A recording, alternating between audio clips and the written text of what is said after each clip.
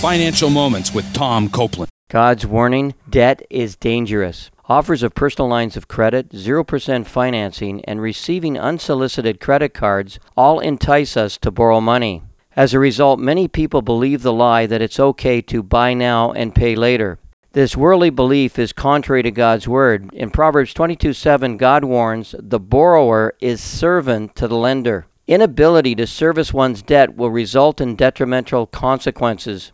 Here's 3 examples. Threats from creditors will generate tension between a husband and wife, often destroying their relationship. A Christian is unable to accept a full-time job in ministry as the salary is insufficient to service his debts. Debt causes stress, resulting in sleepless nights and health problems. The absolute truth is that God wants us to be free to serve Him and not a lender. In summary, God warns of the dangers of debt and strongly discourages borrowing.